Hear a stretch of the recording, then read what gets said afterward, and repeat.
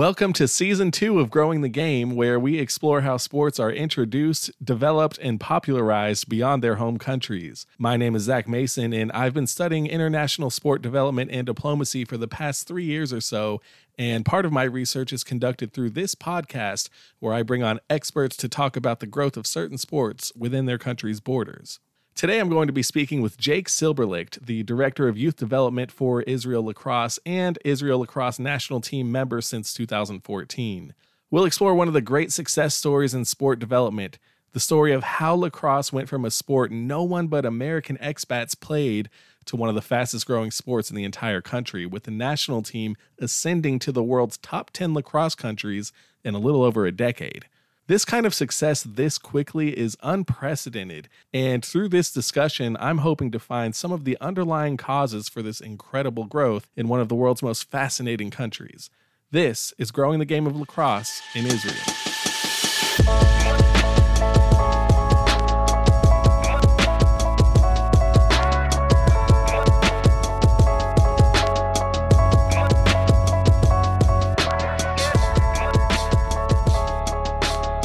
All right, Jake, thank you so much for joining me today. I really appreciate you coming on and talking about this fascinating sport in Israel. Yeah, Zach, appreciate you having me on, man. I really love what you're doing. I was able to look at some of the previous pods you've done with the hockey in Russia and all the other great stuff there. So appreciate you reaching out, and I'm really looking forward. Oh, that's awesome. I appreciate it, man. Well, we'll just go ahead and get started with a little bit of your background. So tell me about where you're from. Where were you born? Where were you raised? Yeah, so I was actually born in Washington, D.C. It didn't last long, though. Made my way upstate New York with my family, my older brother, my mom and dad, because they were following work. From there, I mean, I don't know who's going to be listening to the podcast, but lacrosse and hockey are pretty popular in New York and upstate there. So I kind of fell somewhere in between. I was kind of playing soccer growing up, playing baseball, little ice hockey, and didn't really get involved with lacrosse until a little bit later, about 15 or 16 years old. I think my first true love was probably ice hockey.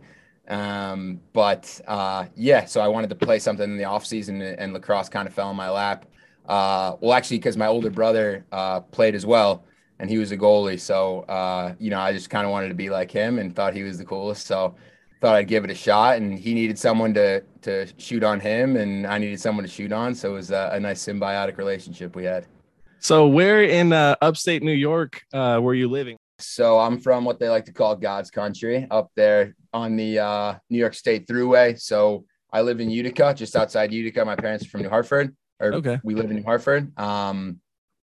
And you got to the west, you got Syracuse, you've got Rochester and Buffalo, and then about an hour to Syracuse to the west, and then the other way you got Albany, about an hour and a half. So legit, if you could just throw a dart in the dead middle of New York, that's where New Hartford is. So.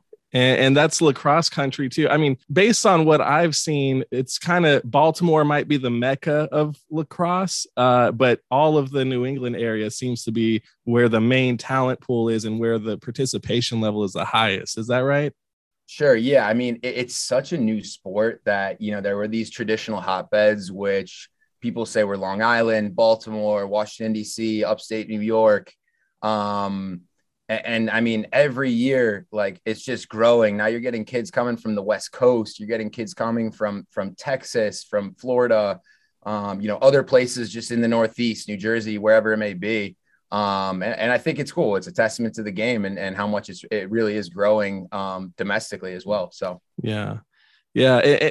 I remember seeing, like, I was watching a few years ago, like Denver was in like the finals or something like that. University of Denver. I was like, what? Like, who's like, how has it grown all the way out west in the mountains? These kids are playing in really good teams. Totally. Yeah, totally. And that kind of got lost on me. That's a huge new hotbed is out there out west in Denver. And I mean, I think the University of Denver, with the success that they've had, has, they're just doubling down on the amount of exposure the sport's getting and the amount of, kids that are coming to games and picking up a stick and seeing it played at, what some say are the highest level.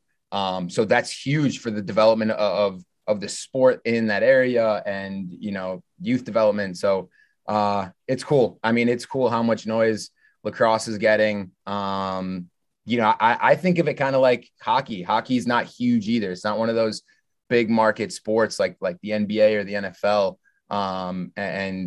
Their community is similar to the lacrosse community. It's like tight knit and, push this thing forward and pass it forward. So it's cool. And that's one of the things that definitely kind of got me inspired to play lacrosse and be a part of it. Yeah. So we kind of talked a little bit about this off air, but can you kind of bring me back to the moment you first kind of came into contact with the sport of lacrosse? Obviously, growing up in the area that you did, it wasn't something that probably just came out of the blue that you've never heard of or seen before. But when did you first kind of like pick up a stick and start playing? Right. Yeah. So I think I first played on like the modified lacrosse team, like the first, I guess, like organized team league that I played in. It wasn't until junior high, 15 years old, maybe. Like I said, my older brother was doing it. And I thought it was cool. I wanted to play with him and his buddies out in the backyard. And it was something to do in the off season when I wasn't playing hockey. And I was also a soccer player.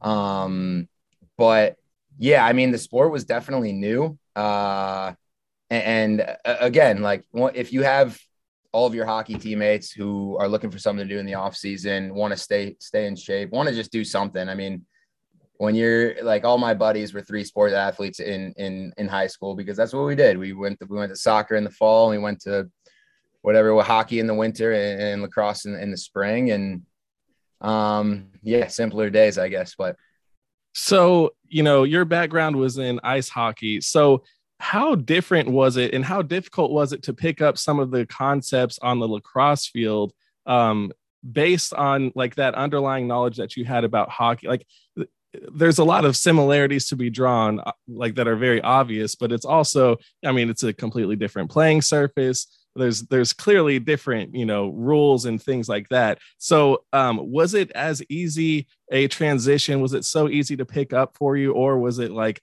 oh, there's a lot of different things that I need to learn here? yeah, I think honestly, I think a lot of it is transferable from hockey. I think the hand-eye coordination with the stick kind of at the end there, whether it's up here, down there, down on the ice.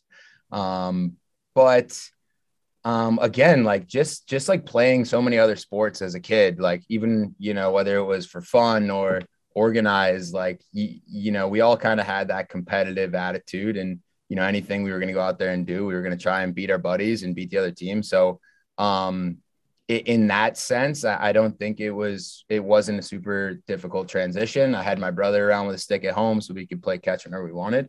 And I don't want to jump too far ahead here, but it's definitely something that I have seen in Israel when we're trying to develop the sport here, is that and this is why I was mentioning it kind of, is that's not necessarily the culture here. It's not to play a bit, play sports all year round and play a bunch of different sports.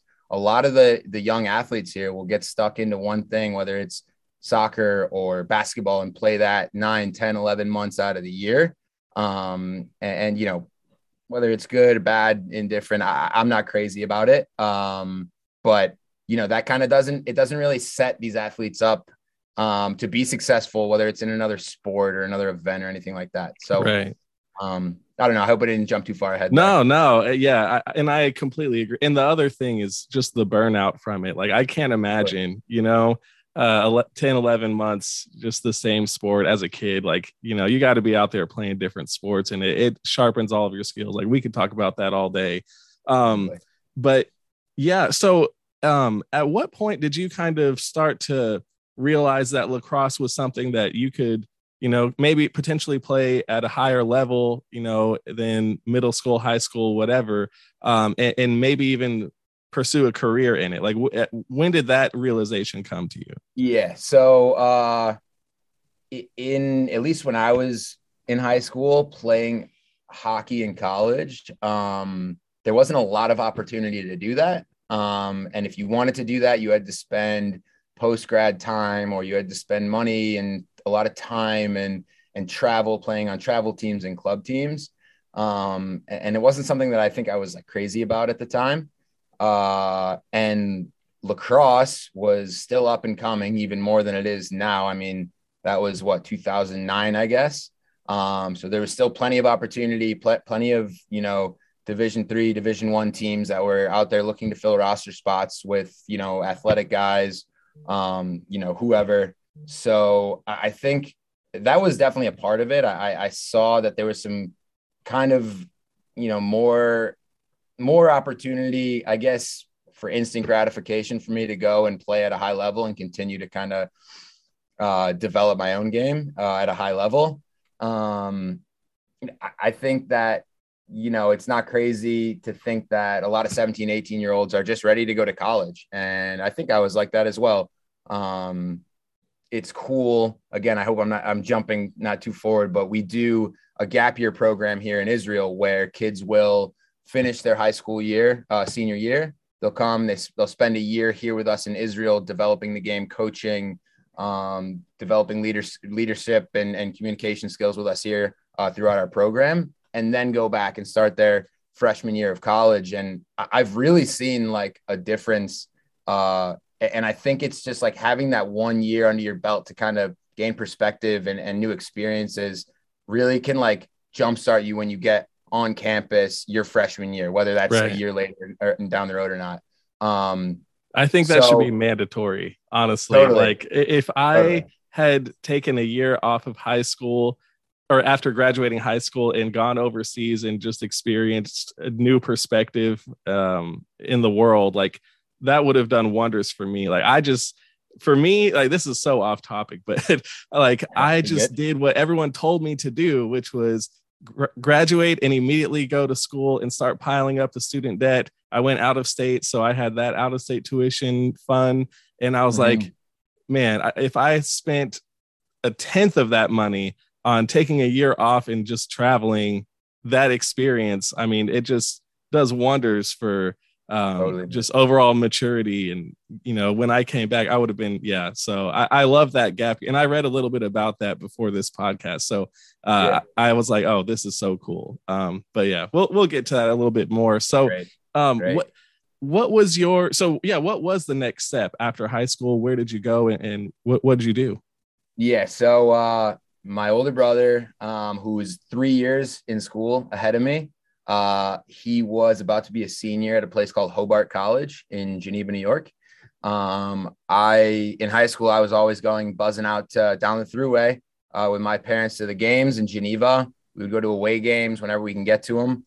And again, this was still at a time when I didn't know what I wanted to do. I was still playing lacrosse for fun because there was something to do. And kind of started to really fall in love with, the way I could see, my brother Max and Hobart's team kind of play at that high level. They were playing in a league, one of the best leagues. They play Syracuse, Cornell, week after week. So it was cool. It was definitely something that was like attractive to me. That competition and that high level. And the fact that my brother Max was on the team would just like made it 10 times cooler. Obviously I had an official visit at Hobart. And I had plenty of unofficial visits, like going to hang out and hanging out with Max and seeing kind of what that kind of college life was like. And honestly, when it came time to make a decision, there wasn't really many other options that I wanted that were on the plate for me. I was just interested in Hobart. I was like, Max is the coolest. Like, I want to do what he does. And it's not like I was kind of going in blind. Like I really liked I liked the campus. I really liked the coach. I liked kind of the guys on the team and the culture there. And yeah, I mean, it was a very practical kind of way to go. And still, I think it was, a really good decision for me. So, yeah. So you get through college. At what point are you introduced to the concept of Israel lacrosse? Yeah, that actually didn't happen until it must have been like senior year. Kind of senior year in the spring, we were in season. And I think we were on a road trip or something, but My old man was the one who kind of set it up. So my brother Max, one of his friends, Dave Sleeper, best friends from high school, went to University of Vermont, and there his teammate was a kid named Noah Miller. Noah Miller was kind of one of the guys, Mount Rushmore of Israel Lacrosse, one of the first guys here to get it going. He was just kind of blasting out everywhere, buzzing all the towers, trying to find Jewish lacrosse players who might be interested in an opportunity. And he was obviously talking to Dave because they were roommates, and Dave Sleeper had mentioned my brother's name and my name. So the whole roundabout way, got in touch with my dad, and then I talked to Noah Miller on the phone. And yeah, that was kind of the first contact that I had with Israel Lacrosse. But I will say that it was still a long road between then and me getting to Israel, one, for my first time, and two, to kind of come to a realization that I would want to spend time there or spend any time there at all. So what year was that? So I graduated in 2013. And then right after graduation, I actually spent time in South Australia. I spent a year immediately after graduation in South Australia, where I was able to play in a league there, develop the sport, be involved with like youth development and being in the schools there. So that was kind of an opportunity for me. I wasn't exactly sure what exactly I wanted to do after my senior year, kind of when I was finished with college. So I was kind of looking for a little buffer zone there to, like we talked about earlier, travel, get some perspective, not be super stressed by school and things like that, and kind of figure out who I was, and just take some time to reflect and understand what I wanted that next step to be. And the fact that I did go to Australia and continue in the game with lacrosse kind of made that career path a little bit more realistic for me. I think when you're kind of walking off the stage of graduation, you don't think that you're going to be able to continue a full-time career in the sport unless you're going to go play pro or do something along those lines, or be a coach at a high level. And that's not something I was ready to commit to immediately. So just, again, kind of just seeing what was out there and gaining a little experience was just what I needed. So when Israel Lacrosse reaches out to you, what do they say? We're looking for players. We're looking for people to just come check it out and play against us. Like what was their conversation piece? That's a great question. So when I first got involved, they hit me up. Noah hit us up in 2013. The World Championships were in 2014, and they were in Denver, Colorado. And Israel was trying to recruit a team and get a bunch of guys to come to the tryout, both Israeli-based guys and American-based guys. And I think there was 80 of us there. But it's funny because when he had called me, I was like, I mean, look, like I'm kind of a role player out there, like midfielder, try and just contribute wherever I can and grind as much as possible and contribute to the team. But I was like, look, how many good Jewish lacrosse players can be out there? I'm going to be a magician over there. Like, it's come on. And so I show up and it's like 80 guys. There's like pros, Division I guys, like, Wow. other college guys, like really, really high level. And I was like, okay, I don't know what I'm talking about anymore. So that was, it was honestly a pleasant surprise, right? Like a very pleasant surprise. But they had us 80 guys out for this tryout.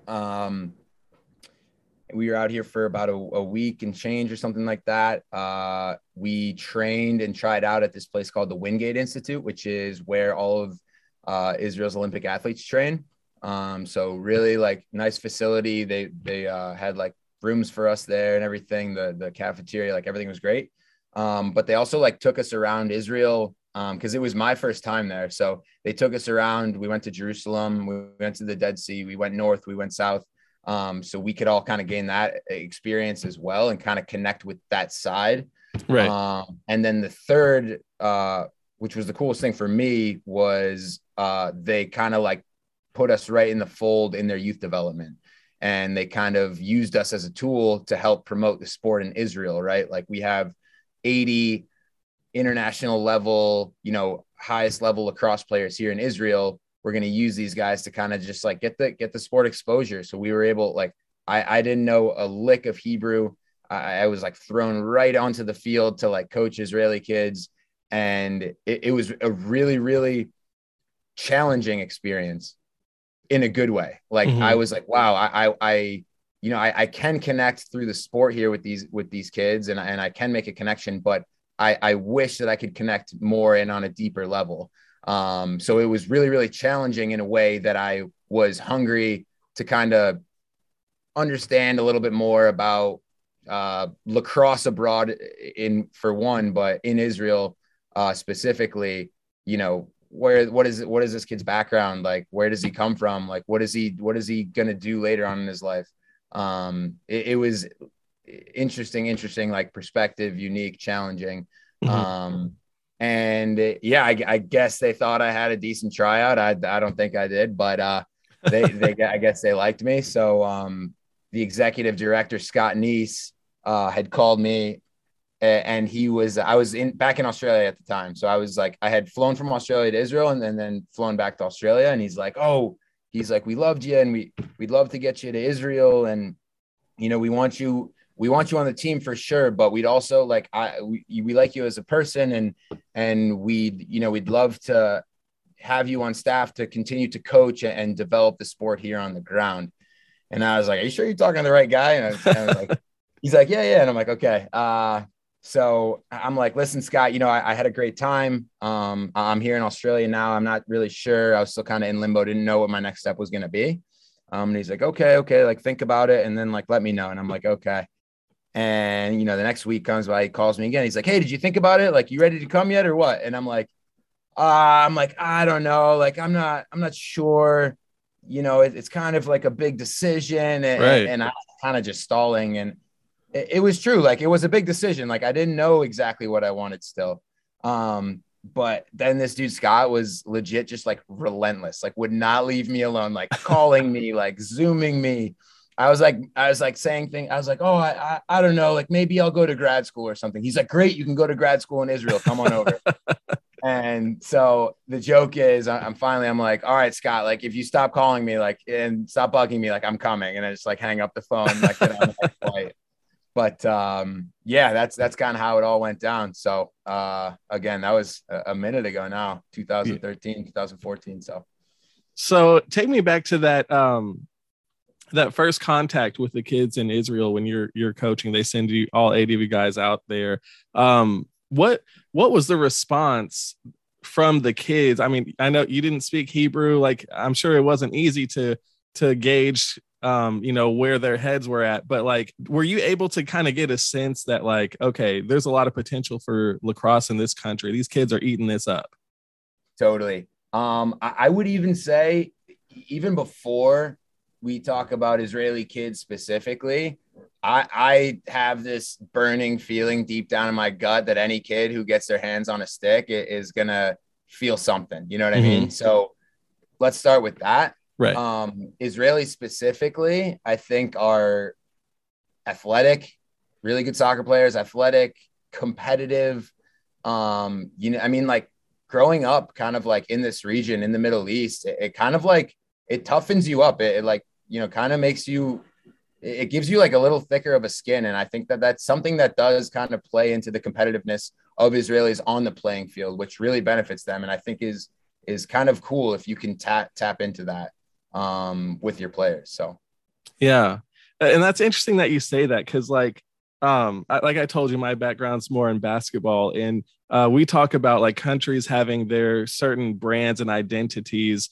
America has its identity. Spain has one, Lithuania. Like when you get on the court, the style of play that you're going to encounter on the other side. I think the lacrosse, what are there, like 40, 50 lacrosse federations out there? I think there's countries? I think there's 60 plus now. Wow. Okay. Plus now. Yeah. Yeah. So I would imagine that certain countries are starting to cultivate their own identities as they're getting more deeper into building their lacrosse programs domestically. So like that struck me because talking about the Middle East and just how that toughens you, is that something that you think will be, or currently is, the identity of Israel Lacrosse? Is we may not be the flashiest this or that, but we're going to be tougher, we're going to out hustle, that kind of stuff. Totally. Zach, you're nailing it on the head right now. And I appreciate all these awesome questions. I do think, and this is something that kind of like what drives myself and some of my colleagues to like wake up and do this on a daily basis and drives us and motivates us, is building that Israeli identity, that Israeli lacrosse player. And I think that Israel are extremely lucky, Israel Lacrosse, extremely, extremely lucky that we're in this position where we can bring players and coaches and referees and fans from the United States, from Canada, from North America over to Israel so frequently that we expose our homegrown players to them almost year round. We have winter trips, we have summer trips, we have the gap year, right? So you're a kid in Israel, you're being coached by myself, or you're being coached even sometimes by another Israeli, but you're also getting so much of that North American influence. Mm-hmm. And the mixture of that, I think, is going to be really, really, it's a great recipe, I think. Like we said, having that tough skin, being competitive, being athletic. Now, the best lacrosse is in North America. You have the Iroquois, you have Canada, you have the United States, the three best teams.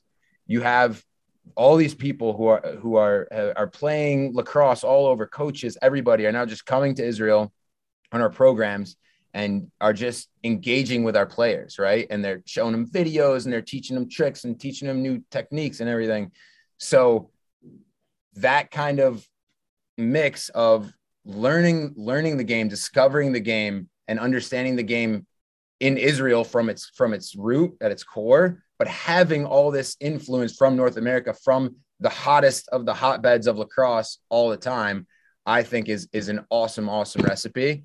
And I think that my colleagues who put all that stuff together, Seth Mahler, Dave Lasday, Sarah Meisenberg, who put on all this programming to get all these people to come and experience Israel and be a part of Israel Lacrosse and be a part of our family. I think it's incredible, incredible work. I would recommend it to anybody out there who's interested in coming to Israel.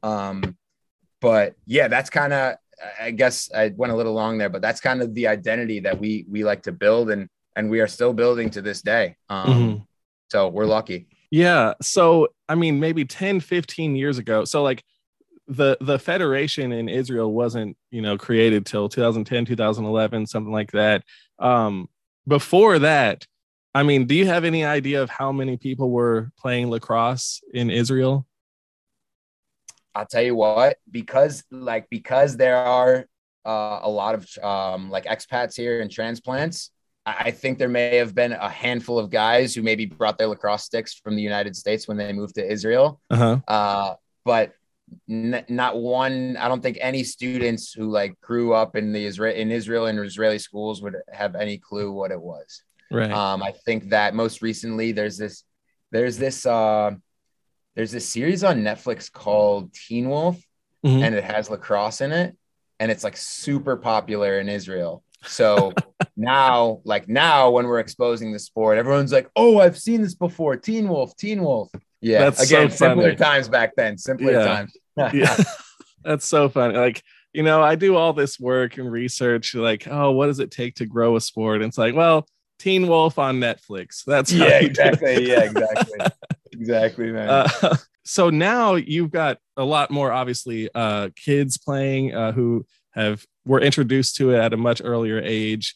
It's not just expats, who brought their gear over.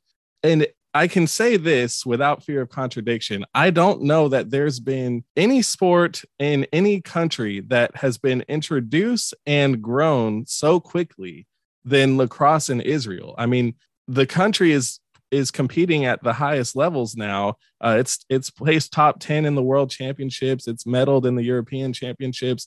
And I know that, you do have American players that are playing for Israel and all that stuff. But in terms of the growth as well, the number of people that you have playing the sport in Israel has just skyrocketed. And I'm just fascinated by that, because how does it happen in such a short window of time? Are there any indicators that you've seen, or particular initiatives that you've seen that could possibly explain how the sport was able to grow so quickly? Yeah. So my answer, and I hope it's not too cheeky. I really do believe that the people that we have here on the ground are incredibly driven, and not just driven, but super, super passionate about the sport of lacrosse and about Israel.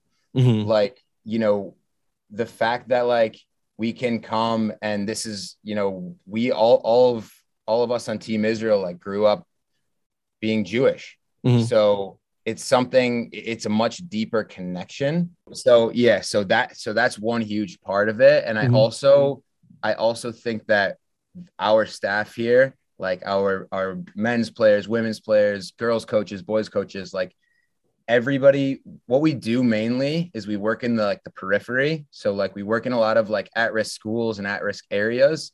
So we're trying to give kids opportunity that wouldn't necessarily have it otherwise. I think that in the United States, lacrosse obviously has this stigma of being a sport where you need to be very well off to participate, because you need to buy all the equipment and you need to pay for all the teams.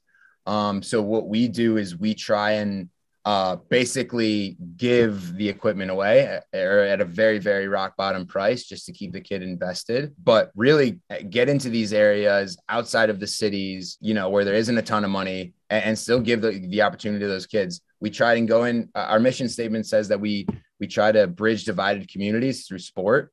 And I think that's so true. A place that we're at in Ashkelon, which is in the periphery in the south. You have kids coming who live in a huge house on the water to practice, and you have kids coming from, a couple miles across town who live in a 2-bedroom apartment with their 6 brothers and sisters and their parents. So I think that our coaches, our staff is so passionate about, kind of giving these opportunities and making an impact. Like, we always say make an impact, or we say, my boss Scott always used to say, move the needle. We want to move the needle, right? Like I could go get a job in finance and sit at my desk 9 to 5, punch in, punch out, and, get my paycheck and be happy with it.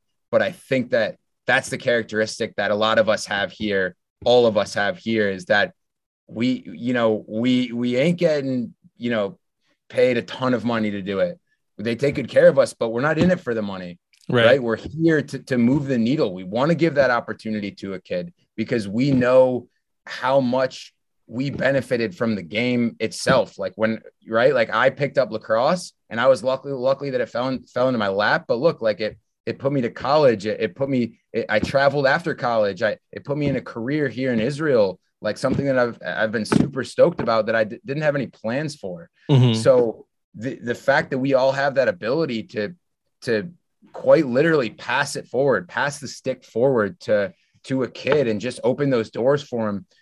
Maybe he just wants to play for fun here and there, but right. Some kids, it could be like, look, I want to coach when I'm older. I want to play for Team Israel. I want to travel. I want to be a leader in my community. And like, they're the heroes, right? Like I'm just kind of facilitating it. They're the ones who kind of take the stick and take to the sport and kind of do their thing. But that's what I think. That's what I meant when, everybody's so passionate. No one here is in it for the money. They're here to make a difference and to do good. Right. So that's something that helps all of us, stay so motivated. Yeah. So America is often a barometer for how successful a sport can be internationally. And what I mean by that is in Zagreb, Croatia, you can wake up and turn on sports highlights, and see the Los Angeles Lakers, and you see LeBron James drop 38 last night, this and that. And then you've got this example, and, they're making hundreds of millions of dollars, and there's a certain level that's just beyond elite. And it's like, wow, that exists. And maybe if I practice really hard, I can go overseas and I can go play in this American league and make millions of dollars or something like that. Yeah. obviously with lacrosse, there are professional leagues in America, but you're not buying multi-million-dollar homes on the salaries. Premier Lacrosse League, whatever. Is that something that you think is potentially inhibiting the growth of the sport in Israel when you don't have like superstars and a major league that's on TV and things like that, even in America, let alone in Israel? So yeah, I mean, you're nailing it. I think it's really hard. I think that that's definitely an obstacle, right? Because we sometimes go into schools and kids are just like laughing. They're like, "What is this? Are you catching butterflies? Like, what is going on?" Right? So Right. that's definitely an obstacle. Um, the cool thing about what we do is every year we go into the schools to recruit, we try and figure out new ways to like expose the sport in the best way to like, dude, it's like huge, like first impression, right? First impression is like, okay, you got to get a kid hooked on it immediately. How do I do that? Like, I can't, there's so many constraints. Like, okay, I'm in a gym. I can't like show them a full on game with 9-on-9, right? Like I can maybe show them a video. You can maybe show them some stick tricks, all this stuff. So that is definitely an obstacle. In 2018, Israel hosted the World Championships. So I think it was like 50 countries came to Israel to compete on the biggest stage at the highest level. Mm-hmm. So that was so huge for us because we were finally able to show them those superstars like Team USA, Team Canada. These guys are huge. They're throwing it behind the back. They're scoring from everywhere. Like they're blown away seeing this because yeah, they've seen a few, maybe like the highest level they've seen was when we have our Premier Lacrosse League in Israel, or when, we had a few we had a few games with England. We had a couple international friendlies. But for them to finally kind of see, like, right, they'll start playing lacrosse and they'll see like Paul Rabel and stuff on Instagram and all this. And they're like, oh, this guy's awesome. And then we finally were able to get Team USA and get the entire lacrosse world to come. And they were able to see that firsthand. Mm-hmm. It was on TV. There was lacrosse players on buses, on billboards. It was huge for us. Of course it was huge for us. And yeah, I think that that's definitely an obstacle. And I'm sure kind of some of the other people that you've had on the pod have mentioned that if it's not necessarily the cultural norm, that is an obstacle. And it's something you got to kind of try and tweak and work with and figure out how to get around it. So, speaking about that 2018 World Championship, I believe that was originally supposed to be held in England, but they said that they had some financial issues or something like that. But here's Israel open and welcoming to the tournament. What have you seen in terms of government support for the growth of the sport of lacrosse? Yeah, I mean, first of all, I would say that I was somewhat distant from that side of it because our boss Scott and David, they wanted to kind of keep the players and the men's roster separate, whether you were an employee or not, Mm-hmm. kind of separate from that side of it, which I really, to this day, still really appreciated. But I think with the World Championships, like I think they were excited to host. I know that, Israel does love sport and culture. They do. I will say that there's a huge portion of funding and support that goes to soccer, and also to basketball. I mean, Mm-hmm. there are some great Israeli basketball players out there. Oh yeah. And I do think that Israel is still a very young country, right? Just over 70, still kind of finding our way, I would say, at least in this kind of area. It's tough for a new sport to break in. We do get government support in a few different areas for a few different things. My boss, my colleague, David Lasday, he is our CFO, and he kind of does all of our grant writing and finds all of our government support and kind of grabs all this stuff from every which direction and to make the kind of keep the lights on and keep the wheels spinning here. and he is like a madman. He works his butt off. Anything he can do to get a shekel here or there to continue to help the development of the sport, he's going to do. And he'll do anything. He'll be out there in the trenches with us if we need him. So again, just passionate people who are able to kind of make it work. Yeah. Time has really flown here, so we'll get started on wrapping up. But I typically close with if growth continues at the current rate in Israel, how do you envision the sport looking 5 years from now, 10 years from now? And what do you hope it looks like?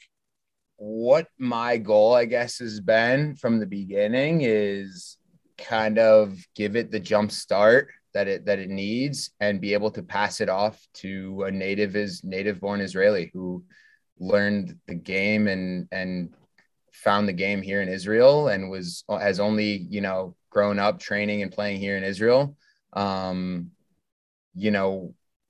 want it to be, it really, at the end of the day, is for that. It's for them. It's not for me. It's for the next generation of Israeli lacrosse. And, I really hope that in 5 to 10 years, whether I'm here or not, like, I hope that I can be able to take a step back and just kind of, have these young kids who have now become young men and young women, become coaches, become leaders in their community, become leaders in the lacrosse community,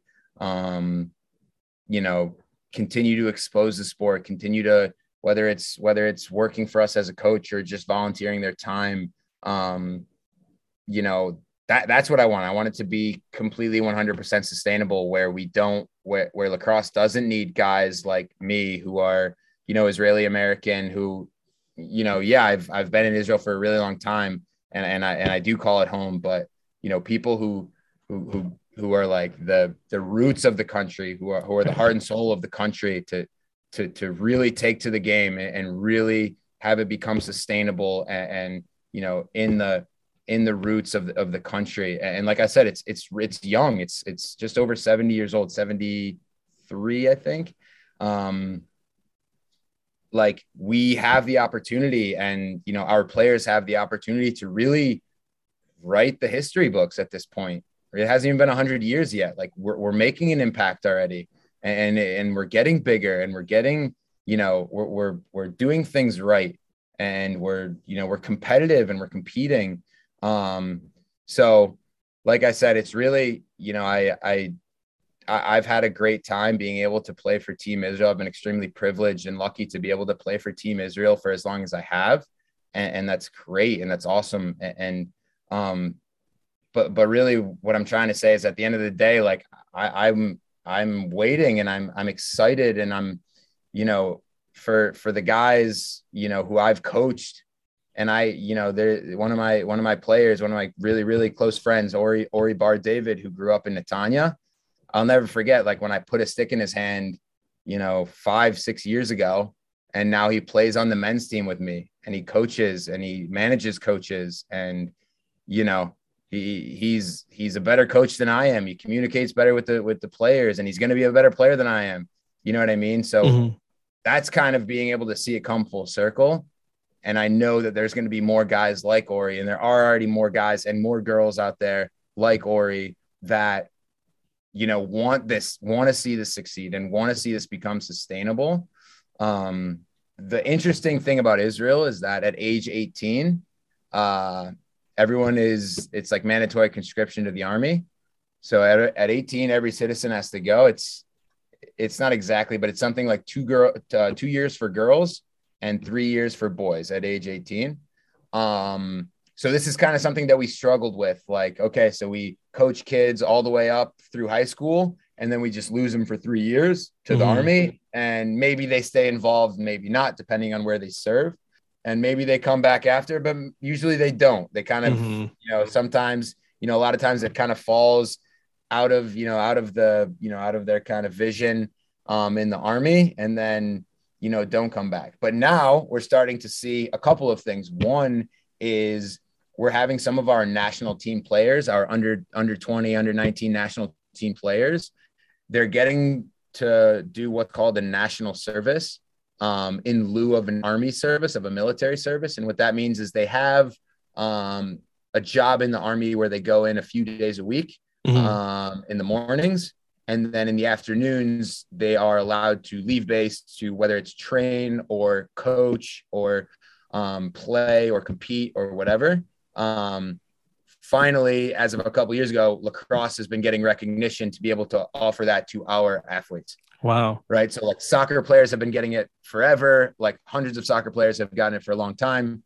And finally, like we've gotten to this threshold where we've been able to get our athletes that exemption. So we don't lose them to the Army. They get to stay involved and even get more heavily involved while they're in the Army because they have this time, and we've been able to do that. So that's really cool.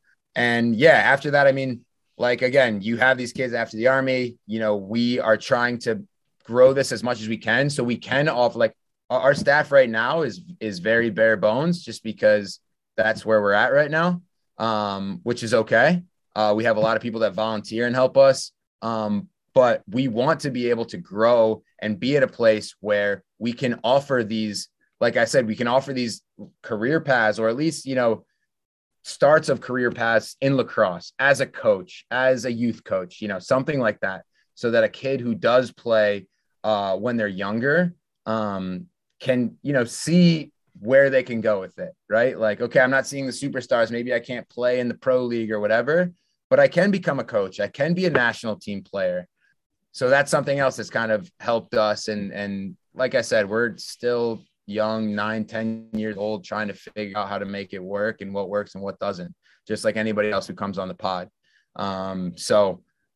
Yeah, we keep trucking along, and like I said, I'm hoping 10 years down the road, we'll have a bunch of Ori Bar Davids who are going to be able to take this program and this organization and the sport in Israel, you know, light years above where it is now. So, yeah, that's a terrific answer. Yeah. So thank you so much. And this is I may have to do a part 2 at some point and just follow up and touch base, because this could have been a whole 3-hour, you know, interrogation. Like, there's just so many questions, and but I think we covered a great deal, and I feel very enlightened, and, you know, that was an eye-opening discussion. So thank you. Like, it was really valuable insight, and I appreciate you taking the time today. Totally, man. I appreciate you having me on. And like I said, I love what you're doing. I think it's really cool to kind of give this exposure to these passionate people. Like I said, the other passionate people that have been on the pod who probably aren't in it for the money. You know, I've listened to 1 or 2, hope to listen to the rest of them, but really, really interesting, driven, cool people. And I'm honestly humbled and grateful to be on that list and be on the pod. And I would love to do a follow-up for sure.